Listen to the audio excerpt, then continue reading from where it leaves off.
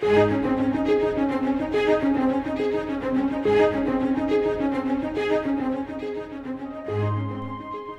Lord is always at work in our lives, teaching, purging, guiding, and strengthening. In the little book of Haggai, we learn great truth about His work in us and how we are to work with Him. Welcome to God's Construction Zone. Let's join Scott Pauley now as we study together.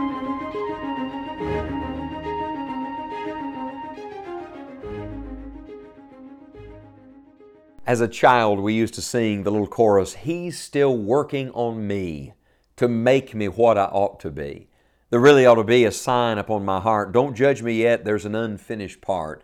For I'll be perfect just according to His plan, fashioned by the Master's loving hand."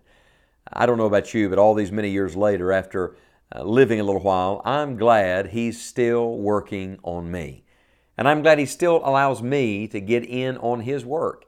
We've begun our study of this amazing little book, the 2-chapter-long book of Haggai in the Old Testament.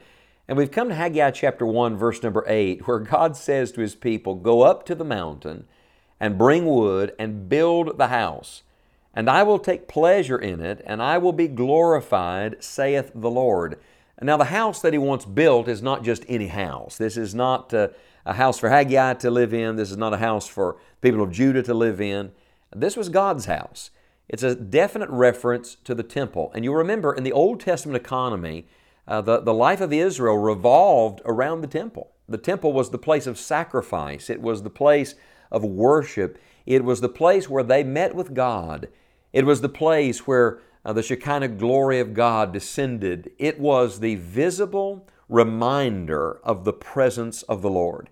I'll tell you what this says to me. It says to me, it doesn't matter how settled you may be in life. If you don't have God in His rightful place, nothing's right. It doesn't matter that your house is in good shape. If you're not living in the presence of God, if the Lord is not where He should be in your affairs, then everything is out of sorts. God says, let's get our priorities right. Let's go back to first principles. He said, I want you to go up to the mountain and bring wood and build the house. In other words, He said, let's make the preparation that needs to be made. Let's do whatever it takes, and let's get the temple constructed again. And why? So that they would have something to brag about, so they would have something to look at? Oh no, my friend. Listen to the end of Haggai chapter 1, verse number 8. God says, "And I will take pleasure in it, and I will be glorified, saith the Lord." You see, life is really about God's pleasure and God's glory. And here's the beautiful truth. When we live for God's pleasure, He will make sure that you find pleasure in that. And when you live for God's glory, the Lord will put His honor upon your life. It's another way of saying what Jesus said in the New Testament to His disciples when He said, "Seek ye first the kingdom of God and His righteousness, and all these things shall be added unto you." Now you remember that in Haggai's day, the world was wicked and vile, and there were religious remnants of what used to be. But God says, let's get our eyes off of all of that. Let's get our eyes off of what everybody else is doing. Let's get our eyes off of what used to be, and let's look at where we are. And let's look to the Lord, and let's say, "Dear God, we want You to do Your work in our lives." And let's make a personal application to all of us today, because we don't live in the Old Testament economy. We are not a part, perhaps, of the nation of Israel, but we do serve the same God, and that same God is still working in us to build His presence and His image and His likeness in us.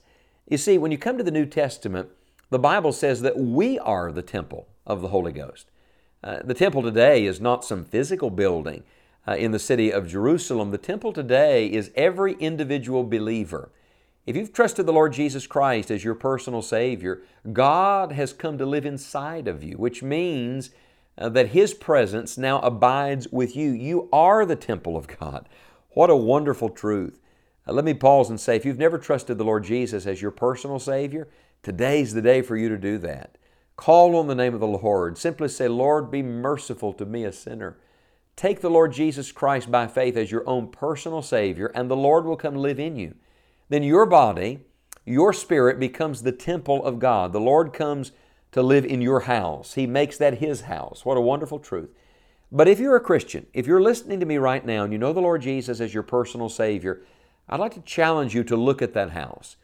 You see, the Lord wants glory. He wants pleasure in that temple today.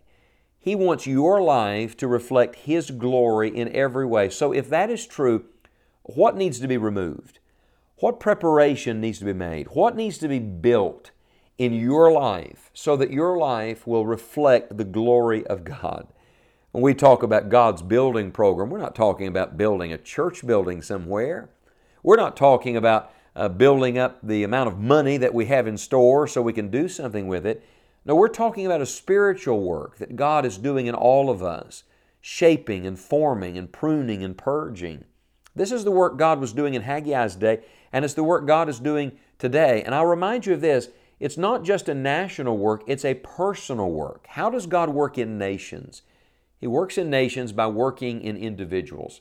And so right at the outset of our study of the book of Haggai, we're going to walk through it and we're going to learn some tremendous truth that God gives us in this Old Testament minor prophet. But I wonder if you wouldn't stop right now and say, Lord, show me the work that needs to be done in me.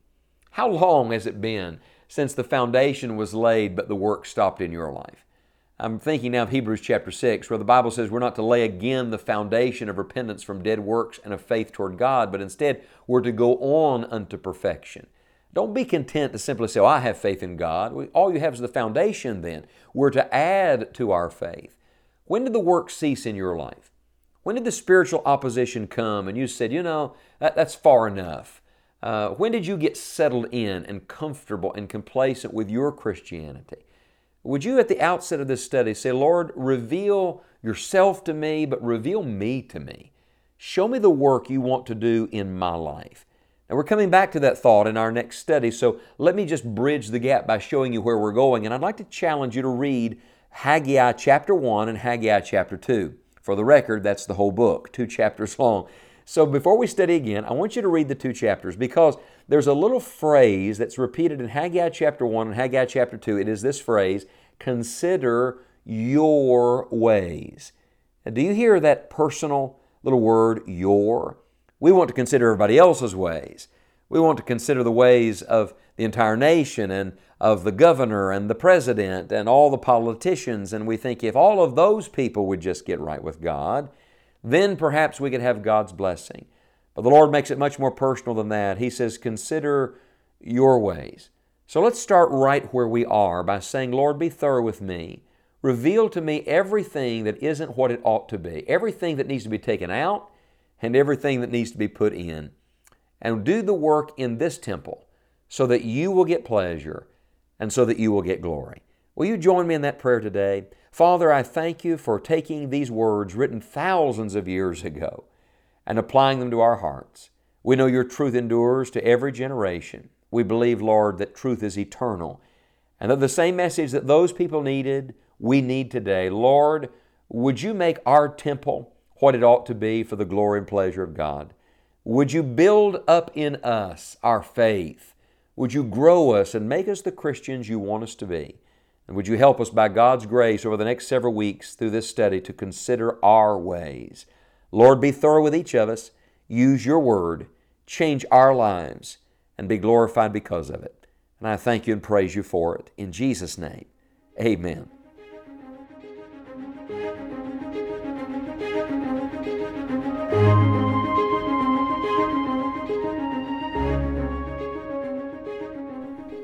If you have been helped by the teaching of God's Word today, we would love to hear from you and hope you will share enjoying the journey with others.